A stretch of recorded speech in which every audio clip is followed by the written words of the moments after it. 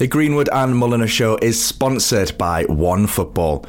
OneFootball is the app you all need to get the latest info on Newcastle United and the Premier League. Make sure you go and download OneFootball today. Newcastle Fans TV. Hello everyone, welcome back to the Greenwood and Mulliner Show here on Newcastle Fans TV alongside myself and Sam Mulliner. This week on the podcast, Sam, was an entertainer. In more ways than one, with his work on ESPN. It's very entertaining. Shaka Hislop. What an absolute king Shaka Hislop is. Quality goalkeeper, has the smoothest voice known to man. And, great pundit on... we do get ESPN FC in this country on BT, don't we? But views around the world, if you're listening in America, yeah, you'll have him on ESPN. So, it was great to get him on. I've been wanting this one for ages. And obviously, he's the honorary president of Show Racism, the Red Card, which is, and will continue to do such fantastic work around the footballing community, not just in the UK. So, yeah, it was brilliant to get him on. I feel like Shaka Hislop is the first person we've ever interviewed that has the freedom of the city of Newcastle, Sam. Yeah, recent award that. We discussed that at the end and what he can and can't do with such a prestigious title, award. So, yeah, it's great when these icons are recognised and given the recognition they deserve, not just through their football, but, again, for their work outside off the pitch, and around the broader community. 100%, and like you say, Sam, I can only echo what you said, rightly deserved for a man who has done some fantastic work, in particular in Show Racism and the Red Card, which Shaka talks about in great depth as well. But in terms of his Newcastle career, a man who came from Reading, winning Player of the Year twice for the last 2 seasons while I was at Reading. He came into Newcastle fighting for the number 1 jersey with the late, great Pavel Srnicek, Sam, and it was a good battle, actually, a really good battle. Yeah, we've not really had a battle. I mean, you could say Given and Harper, but Given, like 99% of the time, it was always Given ahead of Harper. I mean, if Steve Harper would have moved clubs, he probably would have been capped for England at some point. As we record this, it's actually Steve Harper's birthday. So happy birthday, Steve Harper. Happy birthday, Steve. Anyway, I digress. Really good battle, probably 51-49. It could swing both ways, really. It was a really good battle for the shirt. Just such an iconic time. Everything about that time was iconic, down to the shirts they wore, the characters around the club. It's just, yeah, and you never know. Similar times like that may not be so far away. We hope so, because that could be the future that we can look back to and go, well, we had this in the 90s. Can we do even better than that? Which the squad that Shaka was involved with. But just before we start this podcast, just a brief update of Eddie Howe's Newcastle United, because I always like to get Sam's view in regards to the up-to-date sort of Newcastle United as we look at it before we get our guest on. Well, we don't know, do we? Because we've now not got a game for 2 weeks. After this comes out, we didn't have a game last weekend because of the FA Cup, because Stoke couldn't beat Crystal Palace. So my weekend that was booked up to come to yours, and for the weekend we were going to go on the Raz. That was cancelled. Well, not cancelled, postponed. Postponed for a later date. Yeah. I mean, to be honest, I think I saw after Saturday after last, after Brentford just beat Burnley. And then it was Jeff Stelling on Soccer Saturday says, well, that's probably seen them safe for another season now in the Premier League. And we're still above them. So are we safe? I think after that win at Southampton, I think that put us out of the conversation, to be honest. Fascinating. We're recording this before we play Everton which you would have always. Oh, don't I'll let that on. I was trying to make it like real time and not mentioning the Everton result, which my prediction is I think we're going to lose against Everton, but I think we'll draw. And you, the viewer watching this or the listener listening to this, think we'll win. So, it's one apiece. But yeah, I think we're safe. I think we are. I think that run of form against teams that, if you're going to stay in the league, you should be taking points from, with the odd surprise. Like, I was surprised at the Southampton win, but that's kind of even Brighton, Sam. Even Brighton, because of the fact that we have a horrific record against them. Yeah, that's right. And then that kind of evens itself out because you really wanted to beat the likes of Brentford and Norwich at home, and Watford at home as well. That's kind of 6 points dropped when it only drawing them 3 games. So, well, as you say, beating Brighton, Southampton, Villa's been tricky the last couple of years. So. And we were more than good enough for a point at Chelsea. So I think we are safe. I mean, what are we on? 31 points. 31 points as of Monday, the 14th of March. But who knows after Thursday, the 17th? 35 probably sees you safe nowadays, doesn't it? So I mean, look, 2 more wins. Exactly. I think hopefully we can start looking towards next season, maybe after 1 more win, but. I think 1 more win would basically mean we just need a couple more points here or there. But I think we're nearly there. We're nearly there. That Newcastle can start looking towards next season. And by God, what next season could bring, who knows? But let's talk about the past and not about the present in the future, because we've got Shaka Hislop on the show. So I think we should get that one up and running. So this is the Greenwood and Mullin Show. This is episode number 85, you lucky people. It is with Shaka Hislop. The Greenwood and Mulliner Show on Newcastle Fans TV. Hello everyone, welcome back to the Greenwood and Mulliner Show here on Newcastle Fans TV. Today, myself and Sam are joined by a man who joined Newcastle in one of the probably the golden periods of Newcastle United in recent years in the mid-90s under Kevin Keegan, and a man who has the freedom of the city of Newcastle. We'll have to talk a little bit more about that a little bit later on as well. It is, of course, Shaka Hislop. Shaka, welcome to the show. Thank you very much, Johnny. Good to see you and Sam.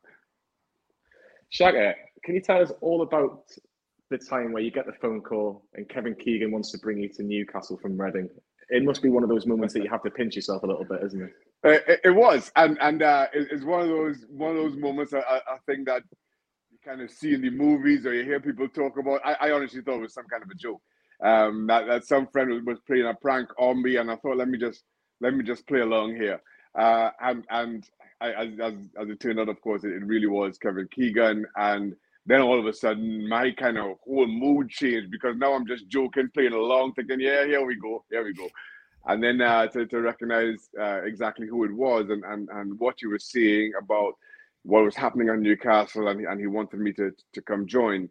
It was a surreal experience. And listen, I'm just like every other young boy growing up, dreaming about playing football at the highest stage. And even though, I one of those boxes were ticked just by joining Reading, to have Kevin Keegan reach out and have Premier League football offered, the kid in me just didn't know how to respond or how to react or what to think of it. Well, growing up, Shaka, were you always set to be in the sticks, or like me when I was playing youth football, I got stuck in goal, but really I wanted to be a striker? How was it for you? Yeah, I'm the same, Sam. I keep telling people my better position was a striker, in all honesty, and I missed the calling. So growing up, I always played out in the park, and Trinidad and Tobago were putting together a national under-12 team. I was only 10 years old at the time. My dad took me for trials, and I went. As I went from a zonal team as a striker. And as I'm walking to register, the coach, a guy by the name of Basil Smith, his nickname is Barney, still goes by Barney, took one look at me and said, "You're the tallest, you're in goal." And that's the first time I ever played in goal, made the zonal team, eventually made the national team. And that is my kind of goalkeeping story. And just as I never quite got over not playing out in the park. So when I was coming through my high school teams, at 13, I was the goalkeeper for the under 16 team, but I played centre half for the under 14s. And then at 15, I was the goalkeeper for the under 19s, but played centre half for the under 16s. That's just kind of how I coped with that separation from my true calling. So basically, what you're trying to tell us, Shaka, is that you're actually meant to be the next Alan Shearer, but you end up being a fantastic goalkeeper instead. That's exactly what I'm trying to tell you. Exactly. Yeah, but the thing is, I think you got the sweeter deal, because Shearer and Celeste, they wouldn't have been able to wear beauties like this. I'm not sure anybody can wear beauties like that. No, let me tell you something. It was that photo keeps coming up, and at the very least, a fashion statement. What that statement is, I'm not sure, but it was an iconic time for goalkeeping jerseys, and this one with the Newcastle skyline was, I think was the best of the lot. Yeah. Gorgeous, I really love that. I really love those kits. I have to be honest. To be honest, I think they're the sort of kits now. If you imagine if you've seen them now, you'd be like, wow, this is a statement, like you say. A fashion statement. Yeah, it's a statement. It's a statement 25 years later still. It's still a statement, don't worry. Who was your goalkeeping inspiration, Shaka? Who was that one goalkeeper that you looked up to when you really realised that actually I can do this at a very good standard? Who did you model your game at? I often speak about Ray Clements and Joe Corrigan. Growing up in Trinidad and Tobago as I did, we had limited access to TV and football. And I always put this in perspective, especially for those who are growing up watching football now. You know, you didn't have access to all the games that you do. You were at the mercy of whatever the producer decided to put on. You couldn't choose to watch Newcastle or whoever your team may be, Derby or whatever it is. Whatever the producer decided to put on, that's what everybody in the world had to watch, and you had to watch it at the time they put it on. You couldn't go back and look it over and revisit at the time. But and of course Liverpool were dominating football then, so they were dominating the airwaves. So I grew up with them. It wasn't until seeing Alex Williams play for Man City that I recognized that there were black goalkeepers, and that was an option available to me. And I say that right now, that representation matters. And oftentimes when you're kind of in the midst of it, when you're all you're trying to do is play football, all you're trying to do is live your own boyhood dreams, as Alex Williams was, you are not aware of the impact that you're having. There is no way Alex Williams pulling on a Man City shirt is thinking that he is having a huge impact on some other little black kid in some faraway corner of the world in a small island in Trinidad and Tobago. That's the power of representation. So I kind of, as much as I was at the mercy of what was on the TV, I found heroes as best I could where I could. Speaking of heroes, when you walk into Newcastle, Kevin Keegan's your manager. Can you remember the first day walking into training, and how was that experience?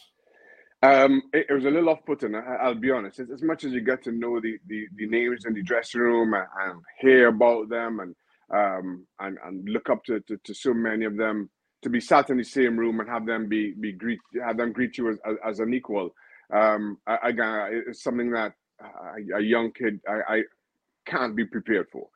Then and what was special about Newcastle, particularly at that time, what was special about Kevin Keegan at that time, given the fact that the wait list for tickets at St. James's Park was as long as it was. I think the capacity was somewhere around 37,500 at the time. You would get anywhere between 5,000 and 10,000 people showing up for training. 5,000 on a good day, on a weekday when school was in. When school was out, you'd get 10,000 coming out to watch training every single day. And to have to go through your paces and have that kind of a crowd that close to you, because they were right on top of you. They were right on top of you on the training ground. again was something that took some getting used to. It must be very strange, actually, because you don't really hear that. I think even back in the 90s, you didn't really hear that a lot, but it just shows the passion for Newcastle United with the core support and obviously in the local area in particular. But the goalkeeping position is very, very peculiar because there's only one person that can go in goal. Yeah. And obviously it was between yourself and the late Pavel Cernicek at the very, very beginning. What was your relationship like with Pavel? And do you think that there was respect between the pair of you fighting for that number one position? Yeah, it was. Listen, and first of all, may he rest in peace. A sad loss way too early. But at the time when I came into Newcastle, Kevin Keegan said to me, "You've got 2 games to prove yourself, to make this position your own." Pavel had been sent off just either the last game of the previous season or just before the end of the previous season, and he had 2 more games suspension to serve in the new season. So Keegan said, "You've got these 2 games. These 2 are yours." And of course, we started really strongly. I can't remember the first 2 games of the season. I'm fairly certain we won them both. And you know, as the saying goes, you don't change a winning team. And I was able to stay in, and we started that season really strongly up until a tore thigh muscle playing at Stamford Bridge. I think it would have been late October about. So and the team were at that point already sitting on top of the league. We were playing wonderful football. We were still in all the league competitions because I think even back then the League Cup started early in the year, and I just kept hold of the shirt. But I also recognize what an iconic figure Pavel was to the Geordies, given coming through in what was then the first division, what is now the championship, into promotion, how much he meant to them. I also got to see how good a goalkeeper he was firsthand by being on the training ground with him. So I knew I had to be at my best. But I was fortunate to be on a team that sitting at the time couldn't stop winning. Yeah, them were the days. Although, you know, it might be coming back soon. Yeah. So what kind of influence did Kevin Keegan and Terry Mack have on you then? Because obviously it's different when you're injured, but when you're coming back from injury, there's only one spot and, you know, you want to play. So were you on the receiving end on some inspirational talks just to kind of bide your time? How did Kev manage that situation? Well, it was a case of whoever had possession. You know, he felt, and I'm sure he said at the time, that he doesn't have an out and out number one. Possession is 9/10 of the law, and as long as you play well enough, as long as the team keeps playing well enough, you'll stay in. And while I understood that, I accepted it, I feel too that it didn't really do me or Pav all that good, because when that's the case, if I'm playing and Pav's fit and vice versa, as it was once I did get returned to full fitness, you're always concerned about that next mistake. You're always concerned about if something goes wrong, if I make an error and it results in a goal, and it results in us losing or dropping points, will I find myself out of the team? And that's never a good position to be in as a goalkeeper. You want to play a natural game. You want to play and deal with situations as you see, as opposed to dealing with them that I'm trying not to make an error. I'm trying not to be at fault. And I think ultimately that took a little bit of a toll on both of us. I don't think I was as good as I could have been. I don't think Pav was as good as he certainly was for the majority of his Newcastle time as a result. I think that's fascinating, though, because you see it nowadays. Every Premier League club has an established number one, and the number two. They know they're the number two up to a certain point. They might get the odd game of, I guess, they have keepers out of form. But to that point, Johnny, go on, Shaka. Go on. Just speaking about those examples, I think the best example in today's football is PSG, and as we record right now, we're a few days removed from Real Madrid knocking PSG out of the Champions League, the first goal coming because of a Donnarumma error. But PSG have Keylor Navas and Gigi Donnarumma, two of the best, in my mind, playing at their peaks, two of the top 5 goalkeepers in world football. And you see the error that, from Donnarumma that gifted Real Madrid they opening goal and ultimately spark the comeback. I don't think he makes that error if he's confident that he is Pochettino's number one, that Keylor Navas is not on the bench. And that for me speaks to exactly what I was mentioning. I'm not sure that there's a parallel in the Premier League other than maybe Ramsdale and Bernd Leno, just kind of give Leno's own accomplishments. But Ramsdale has been so good that I don't think that there's a debate. So there's not another Premier League parallel to draw to it. I don't know. I think Edison's feeling the pressure now. Scott Carson replaced him in the Champions League last week. It is very rare, Shaq, and you put a fantastic point. Imagine having Donnarumma and Navas and you scored. It's absolutely unbelievable. But going back to that 95-96 season in particular, Newcastle, of course, are flying and we're at 1 point, 12 points clear. I don't want to tell the rest of the story. I just like it at that point. But for the people that want to hear maybe a little bit more, why do you think Newcastle just couldn't get over that line? Was it a case of Manchester United were just a little bit too good, or the fact Newcastle weren't experienced enough to be in a title race of that magnitude? I think it's the latter. And as much as I think it was 12, as much as 14 at one point, I think Manchester United always had games in hand. And it's something I say to this day. It's easier to chase than it is to lead. And Newcastle had never been in a position of leading a title race, certainly at that level. And that experience told. You also have to, in footballing terms, hit the post before you find the back of the net. And we can look at City and how close they came before eventually winning their first league title. And we can look at Liverpool and having led for as long as they did, and then everything about the Steven Gerrard slip. I think that spoke to, and this is a Liverpool team who dominated in the 80s, and as we've been discussing, but it had gone some 30 years without a league title. You have to come close. Even if similarly, we're talking about a Manchester City team that just lost the Champions League final to Chelsea, who they had, who I don't think there's any question, they won the league. City were by far and away the better of the two teams, but Chelsea had that experience of what was it, 2012.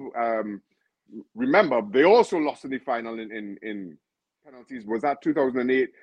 Yeah. And then won against Bayern Munich in Munich in 2012, and just had that experience and got the better of City. And I think City are better for it. And I think that's what was happening with Newcastle. We hit the post, but then United had floated on the stock market. I believe it was 92. That gave them a war chest financially. That put them head and shoulders above everybody else. And Newcastle wanted to do the same. And instead of using that experience, using that nearly miss, things started to come apart at the seams. In trying to float on the stock market, the higher-ups began to undermine Kevin Keegan. And that told. Kevin Keegan, as everybody knows, eventually walked away before the end of the season, and rightly so. So instead of building building on that most bitter of pills, Newcastle tore everything up and haven't been able to put it back together in a way that'll see Newcastle compete at the highest level. And I feel that was a moment missed, especially now as you look at, as I mentioned, the history of how these things progress. I think that's a really interesting point. When we've spoke to some of the other lads in the team from that time, whether it be Warren Barton, Keith Gillespie, Solez, they kind of pinpointed not the Liverpool game, but the Man United game and just how good Peter Schmeichel was that night. And that was the kind of turning point. But I think you're spot on in the hitting the post analogy. When that summer you build on that by breaking the world record transfer fee for Alan Shearer. Mm-hmm. Everything seemed to be falling into place to make that big challenge again. Got off to a great start, thrashed them 5-0. And then obviously Keegan leaves halfway through. Did you notice a shift at the club, in the dressing room, around the place, that not the wheels were starting to come off, because we still finished second that season, but maybe the title challenge wasn't there anymore? We finished second because Liverpool did exactly as we did a season before. Liverpool were running away with the title in 96, 97, and then when their wheels came off, so to speak, they ended up finishing third. They should have won the league. We should have been third. But of course, we knew what was happening behind the scenes. You hear the whispers, and you just recognize that change in attitude, change in demeanor, not attitude, change in demeanor in Kevin Keegan. And it tells. And for those who say what happens in boardrooms doesn't have an effect or impact on what happens on the park, they don't understand football as a business. They may understand football as a product, but they don't understand football as a business. And I think it told. As players, we still determined to be our best. We train every bit as hard as we had done, but with that in the back of your mind, I think inevitably it takes a toll, even if it's a subconscious one. And that for me was the case. You finished second one season. You finished second when you should have won. You finished second when you should have finished third. And then the next season, Newcastle are in a relegation battle. That kind of speaks to the toll of what was happening, because the dressing room hadn't changed. The dressing room, Les left. I can't remember if Ginola had left before then, but for the most part, the dressing room hadn't changed, and yet we find ourselves plummeting. So the fall off was pretty catastrophic. Halfway through that season, as Sam mentions, Kevin decides to leave for his own reasons, and Sir Kenny Dalglish comes in. What was your relationship like with Sir Kenny? And do you think that, it's hard to say now, but do you think he would probably wanted to change things his own way when you look at the fact that Newcastle were flying high up to second and third, competing for Premier Leagues, and like you say, we're in a relegation battle by the time he left? Let me say, first of all, I absolutely love Sir Kenny Dalglish. I think the world of him. But at the same time, when he came in, I knew that Shea Given would arrive soon after. The writing was on the wall. I knew that. But in that third season, I got myself back in the team. I was playing well, and I was actually keeping Shea out of the team for a bit. But I was going out of contract. I turned down Newcastle's offer because I knew that Shea would be Kenny's first choice. But he called me into his office and explained that, and explained that if I wasn't prepared to commit my future to the club, he would bring Shea back in.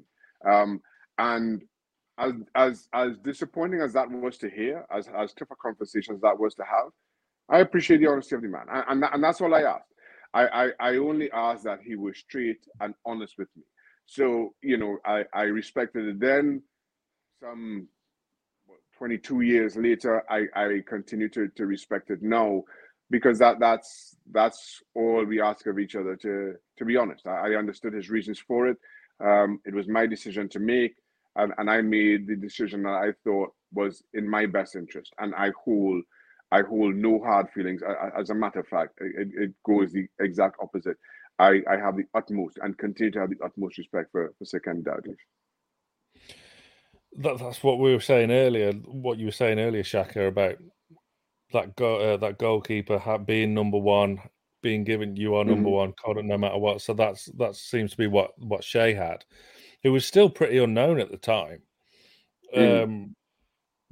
But was there ever a time after you left that you were watching on and seeing us, FA Cup finals and then under Sir Bobby in Europe, where you were thinking, oh, I wish I'd have just bided my time and stayed a little bit longer? No, I made a decision and I stuck by it, and I think once you start getting into revisiting some of those decisions, you go down a desperate rabbit hole, as it were. I made the decision at the time in '98 to let my contract expire, to look for another opportunity, which turned out to be West Ham, and I thoroughly enjoyed my time there. I really did enjoy my time playing for Harry and everything about my time at West Ham. So I looked on with interest, but not envy. You obviously had that privilege of playing at St James's Park, Shaka, for 3 seasons. Was there a particular game or a particular moment that stood out while you were in goal in front of that fanatical Newcastle support? Um, I'm trying to remember the game in particular. I don't know why I think it was Leeds at St James's Park, but it was the first time. It was the first time me playing at St James's Park, playing a home game, and we went behind. And the response from the crowd is the loudest I've ever heard St James's Park. It's the loudest I've ever heard of a football crowd, then or since, as far as I can remember. And that struck me. That the response that Newcastle fans were at their best when they were needed. And that for me is something that I think spoke to certainly the fan base at the time, and what we as a team represented to those fans. I just want to briefly touch on Harry Redknapp, because obviously 2 spells at West Ham, and again, big character, Harry Redknapp. Is he kind of similar to Kevin Keegan in a way, in terms of that personality trait, or was their management style completely different? Well, they were different, but as you mentioned, 2 incredible man managers, and I think that's where their strengths were. They were incredible man managers who could get the best out of those players. Keegan worked with some of the best players in the world, some of the most sought after players in the world, whereas Harry kind of branded himself on taking players who were rejected by other clubs or had reputations and getting the best out of them. Paolo Di Canio is a perfect example. After everything that he had endured at Sheffield Wednesday, Harry turns Paolo into an absolute world beater. That sums up Harry and maybe the difference between them. Similar, but different at the same time. Harry Redknapp I think he turned down the opportunity to manage Newcastle. I think it might have been under Mike Ashley. I think very, very early on. I think it was actually Kevin that actually took over. So that would have been fascinating to see Harry Redknapp as Newcastle United manager. I think he probably would have got Luka Modric in. That would have been the one. But going back a little bit, Shaka, you're proudly wearing the show races and the red card T-shirt, and there was a story that you told. I think it would have been on ESPN. I would have thought. I think it might have been in an article as well that I think that ESPN had on their website in regards to a situation when you were at Newcastle where there was these kids where they were racially abusing you, but then when they realised who you were and what you actually did for a living and actually playing for Newcastle United, they were like, "Oh my God, could I have your autograph?" How fondly now do you look at the work that you've done for show races and the red card? And obviously, we'll talk about the freedom of Newcastle a little bit later on, but just the actual journey that has gone on from the mid-90s to now. Yeah, I look back on everything about show race and red card with a sense of paternal pride. And listen, I say this now. When we started, I had no idea we'd be talking about a campaign that would grow to be what it is today. The UK's largest anti-racism education charity. I had no idea we'd be talking about in excess of 850,000 kids going to one of our workshops. It was simply an opportunity for me to give back to a community that supported me on a Saturday. And the incident that you mentioned kind of spoke to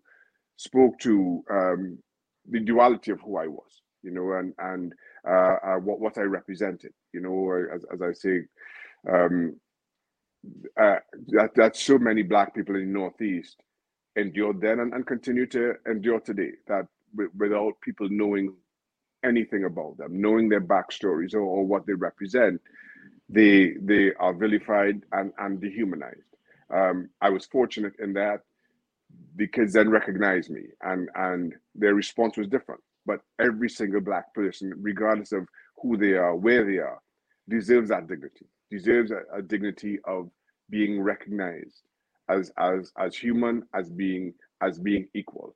So when we started, when Jed Grabby, the founder and CEO, spoke to me about going out into schools and speaking about that experience and speaking about racism in sport and what a dressing room teaches, the lessons that a dressing room gives. I'm sitting in the Newcastle dressing room. I am 5 feet away from Colombia, players from Timori Bayer from Georgia, Philippe Albert from Belgium, players from up and down the United Kingdom. We go out onto the field on a Saturday. When we win, we all go out and celebrate together. When we lose, we all work on the training ground on a Monday to put things right, regardless of where you're from, regardless of what your first language, what your ethnicity is, or your religion. And I think that's a very powerful lesson. And we started then. John Beresford was the first player to join me on our first talk at Gosforth College. This was just a way for us to get back to our community. Not that's all it was. Speak to who we are and the lessons that we as young men learned in sharing that very diverse dressing room. So to see where it's come, as I say, I can only describe it as a sense of paternal pride.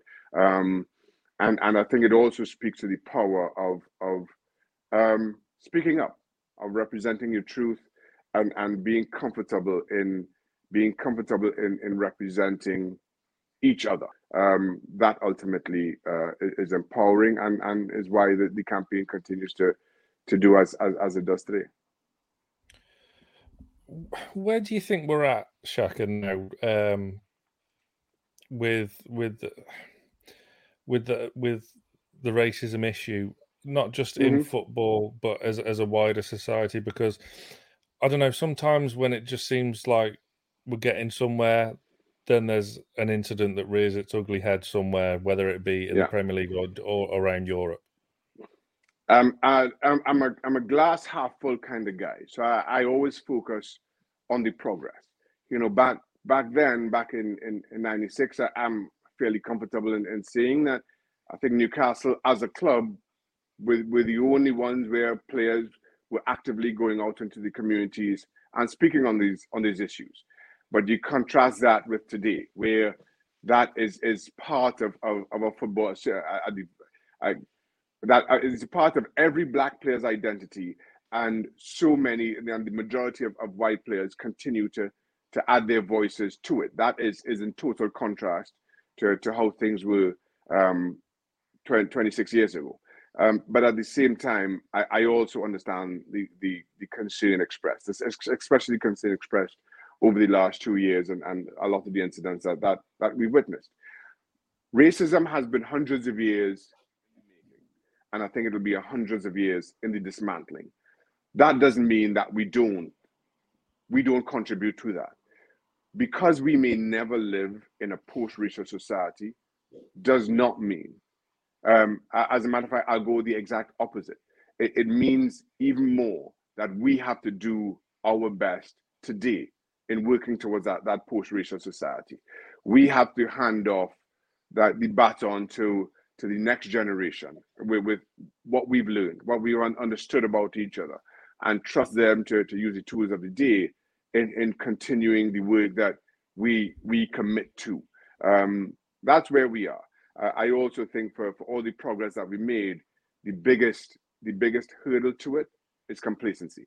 And so we cannot be complacent about the little progress that we have made, because what you see and what you speak about is once you do, you see exactly how quickly we as a people regress.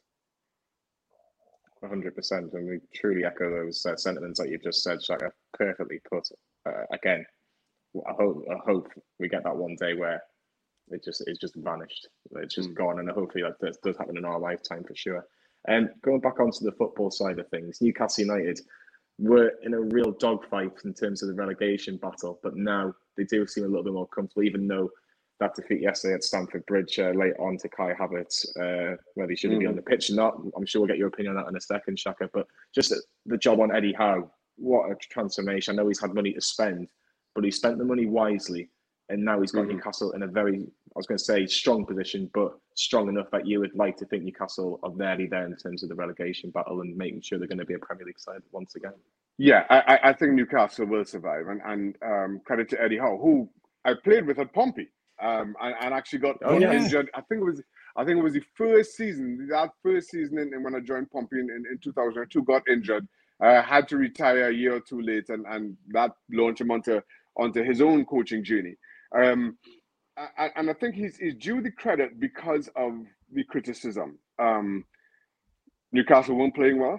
I don't think I'm being at all controversial in saying that they weren't playing well at all when he arrived, and then kind of Eddie's own history with Bournemouth, and usual thinking of get out of a relegation battle, you needed Sam Allardyce or Sam Allardyce type, and you need Sam Allardyce type football, which is not in keeping with the DNA of Newcastle and certainly what the fans hope to see.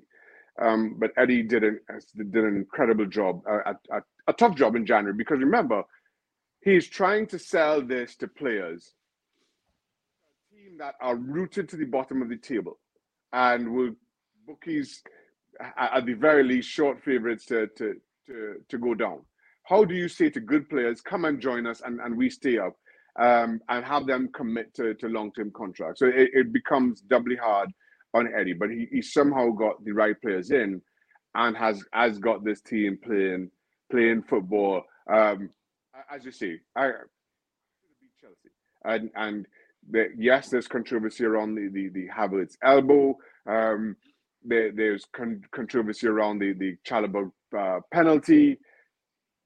Havertz goal in the 89th minute, 89th minute was Chelsea's third shot on target at Stamford Bridge.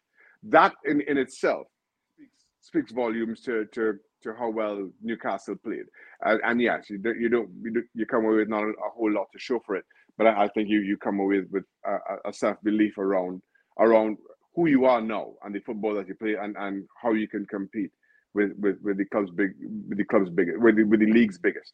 And to your question, I think Eddie deserves an incredible amount of credit, more so than just, as I say, kind of typical keeping a team up when things are looking desperate. Absolutely. I mean, you're in the States, Shaka, but fantastic artwork behind you there. So you must have been keeping tabs on. You must have been keeping tabs on Newcastle throughout the years. Obviously covering with the ESPN and whatnot. But were you sharing our frustrations with the Mike Ashley era, and just how pleased were you when the takeover did finally go through? I was, and listen, my big criticism about Newcastle and its ownership, and again, kind of leans into what happened back in 96, 97 with Kevin Keegan. Given the global nature of the league and of so many of the league's big clubs, people come in now taking over clubs with this kind of global ambition that we're going to turn this into this global brand that people from China and the Far East and the US can get behind and support. And I feel they take their eye off what should be the club's focus, that 5 miles right around St. James's Park, and what that fan base means. And as a result, they never get the character or the culture of the club. Absolutely, they don't get it right. And that's what I think was Mike Ashley's main feeling in not respecting the traditional fan base, that 5 mile radius around St. James's Park, as I mentioned. So my hope now with the new ownership is that they recognize that primarily. What comes of it in 25 years' time and where Newcastle stands in terms of the league and being a global brand, who knows? But I hope at no point in that 25 years, the current ownership begins to take that the fan base for granted. I think that's a really important point, because you can talk about potential success in terms of silverware and, you know, seeing the best players come to St James's Park, but let's just make sure you get your house in order in terms of that 5 mile, 10 mile radius around Newcastle. Do you feel that the new owners, in particular Amanda Staveley, Mia Dagdusi, who we see a lot more of in terms of Newcastle's current ownership, do you think that they've got that in their mindset? Because it certainly looks like they're engaging with the fans a lot more, and they want to make sure that do things appropriately, shall we say? Yeah, early signs are encouraging, but they're early signs, you know. And but you know, so I say that with just some caution.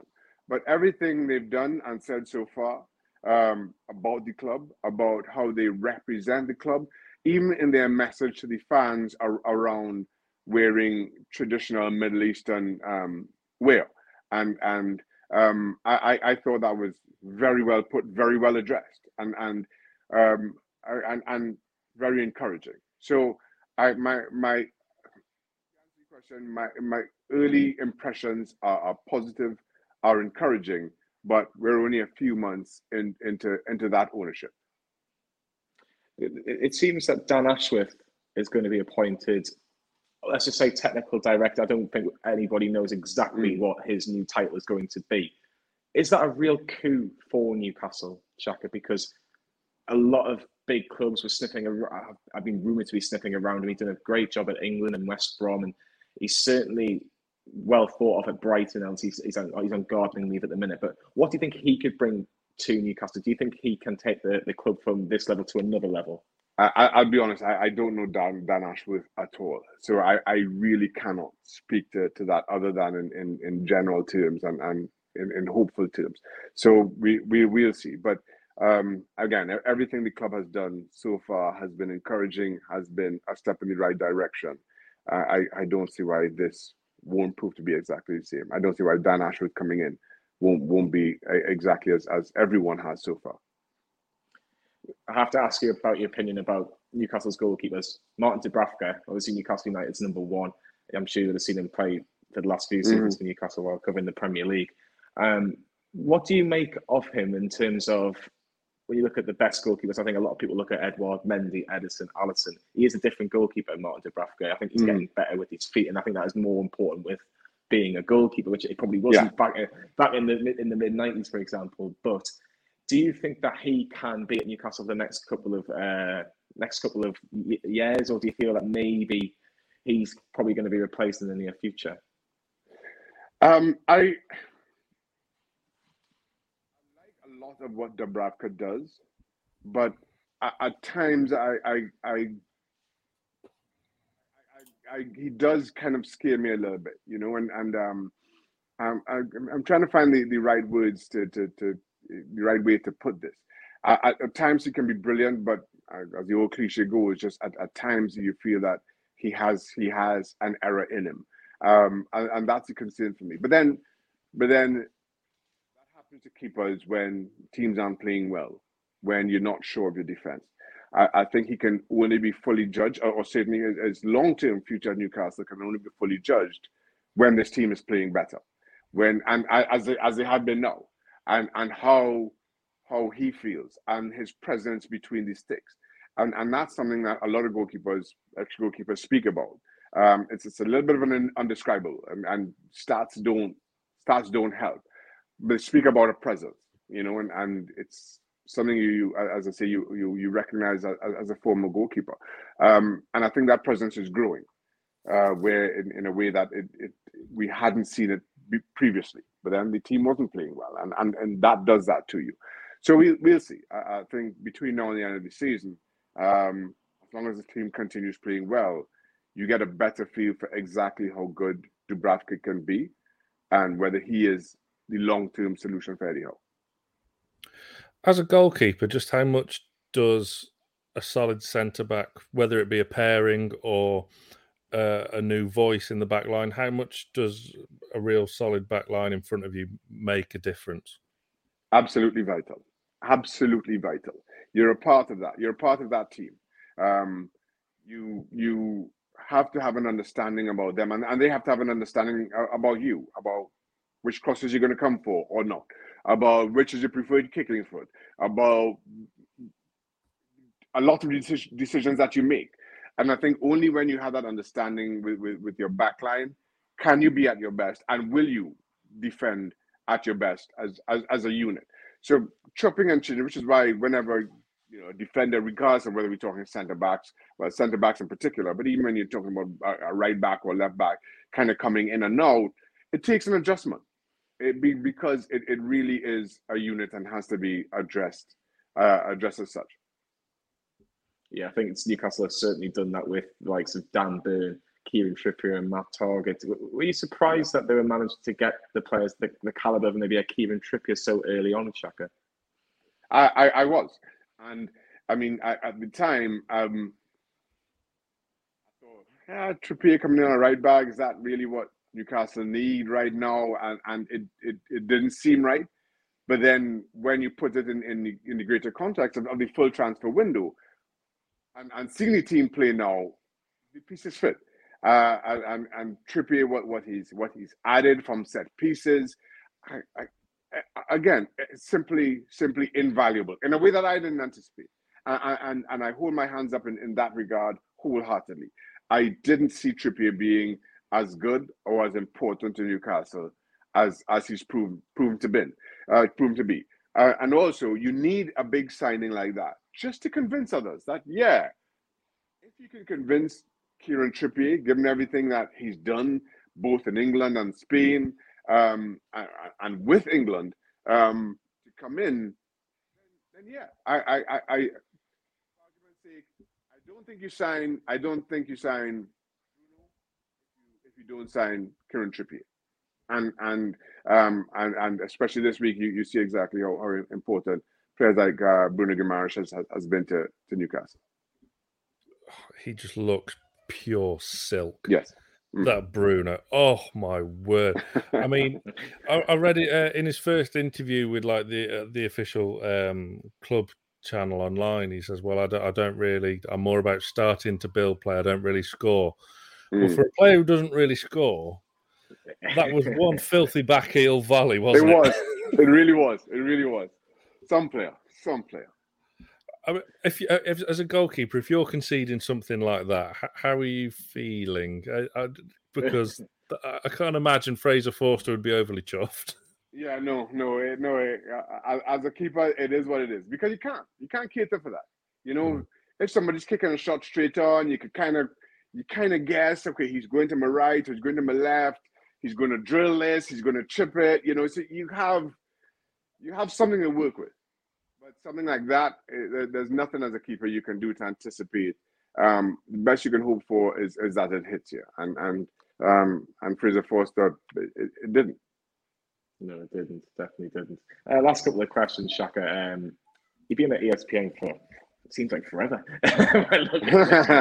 looking at the reason. But how much do you enjoy your job at ESPN, and especially with the banter with a few of the other the pundits as well? You seem to all get on fantastically well. Yeah, it's great. I started at ESPN January 1st, 2008 was my official first date, and I love it. And you're right. We have a good chemistry with the group, and that allows for healthy debate, shall we call it, robust debate, a lot of arguing without anybody taking anything personally. So that's good, and it keeps me in touch with the game at the highest level, and also. I won't say you don't make a mistake when you're sitting in the studio, but even when you do, that's just part of the process, and you kind of laugh it off, and you speak about it, and you speak to it. So there's no real pressure. All I can do on there is just call it as I see it, and accept that I'm probably going to get it wrong more times than I get it right.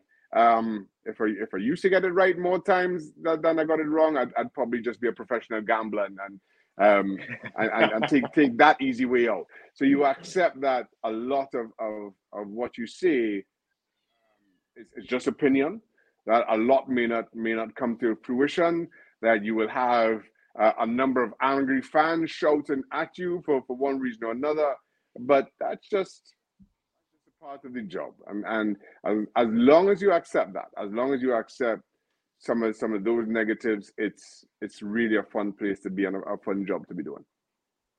Was it always a route you were interested in going down, or did you have visions of being a manager one day? I had visions of moving my family back to Trinidad and Tobago, and my wife is also from Trinidad and Tobago. When I retired from FC Dallas, we had put plans in place to go back, and all of a sudden I got this call from an ESPN producer, Steve Polisi, who's still the producer for ESPN FC, asking if I'd come up and do a couple of shows. We were waiting for the school term to finish before we moved our kids back home. So I had a couple of months not doing anything. So I'm sure I'll come up and do those shows with you, which I did. And then they called me a couple of weeks later and said they wanted to offer me a full-term contract. It was that straightforward. I had no plans about doing TV. I started doing my coaching badges more with an eye to doing goalkeeping coaching. Exactly what I was going to be doing back in Trinidad and Tobago, I wasn't quite sure then. But we intended to move back home, and now all of a sudden, some 14 years later, here I am. I'm sure that was an interesting conversation with the missus at that time. But it was. And just finally, Shaka, the freedom of the city of Newcastle. That's got to be probably the biggest honour you can ever have in your career, in terms of all the clubs that you played for and everything that you've done. Obviously, show races and the red card we touched about, and your fantastic work there. But to have the freedom of the city of Newcastle, and I hear that you were with your mum and dad when you were watching how it all unfolded, if I can say that right.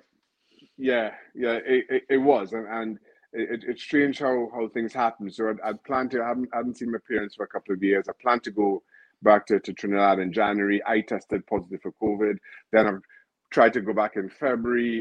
There was an ice storm, so I had to cancel my flight, and then finally got there in March. I knew that the vote was coming up. Habib Rahman, the current mayor of Newcastle, the first mayor of colour in Newcastle's 800-year history, had told me that he wanted the honour, that he was going to be proposing it to the council, and that he would be pushing for it himself. And then, as it turned out, I'm back home with my mother and father and watching the vote happen live, and it was fantastic to be able to share that with them, and in so many ways, you know. So you're thankful for some of those small mercies, and you're right. It's an honor that I couldn't imagine. It's also one that I never thought I'd be in line to receive. But given everything that we discussed over the last 2 years in particular, given everything that Show Race and the Red Card has grown to be, I am honored. I am honored to be receiving it. Even though, as I say, while I do, I recognize, I have to recognize and pay tribute to so many people who've been along and have been the wind in those sales. I mean, it's so richly deserved, Shaka, and I can't congratulate you enough. But have you asked the mayor, like, what do you get with the freedom of the city? Is it a big key? I mean, like, are you allowed to break the law? I was told that I can allow my cattle to graze on any city lands that I choose. So now I have to go out and get some cattle. So if you see some cattle grazing in the middle of St. James's Park, just know that they're mine. I'm bringing my cattle to graze. Oh, I love that. I mean, there's a weird law in the UK that pregnant ladies are allowed to wee in policemen's hats, and now Shaka can let his cattle graze wherever they wish to roam. I love that. I should just ask Shaka, because you kind of briefly made reference to him before. Tino Asprilla, have you got a little Tino story that you can possibly share with us? Because everyone seems to have a moment of Tino. Yeah, Tino is as Tino is. Probably the one that won't get us all in any kind of hot water is Tino always either being an hour late or an hour early whenever the clocks went back or forward. He never, for the duration of his time, figured out the clock's moving, and that was always a source of laughter and bets. Even when players went the day before and tried to tell him, he would always get it wrong. But that's just Tino. Love it. That's just Tino. Brilliant. Fantastic stuff. Shaka, it's been an absolute honour and a pleasure having you on the Green and Morning Show here on Newcastle Fans TV. We've thoroughly enjoyed it. It's been brilliant talking to you about all things Newcastle United, and of course, your racism, the red card as well. It's been absolutely brilliant. Thank you so much. Thanks for having me. It was a lot of fun. Sam, where can everybody listen to this podcast? Every podcast app going, search the Greenwood and Mullen Show on Newcastle Fans TV and leave a 5-star review. From myself, Jonathan Greenwood, Sam Milner, and the former Newcastle United legend Shaka Hislop. We'll see you all very soon.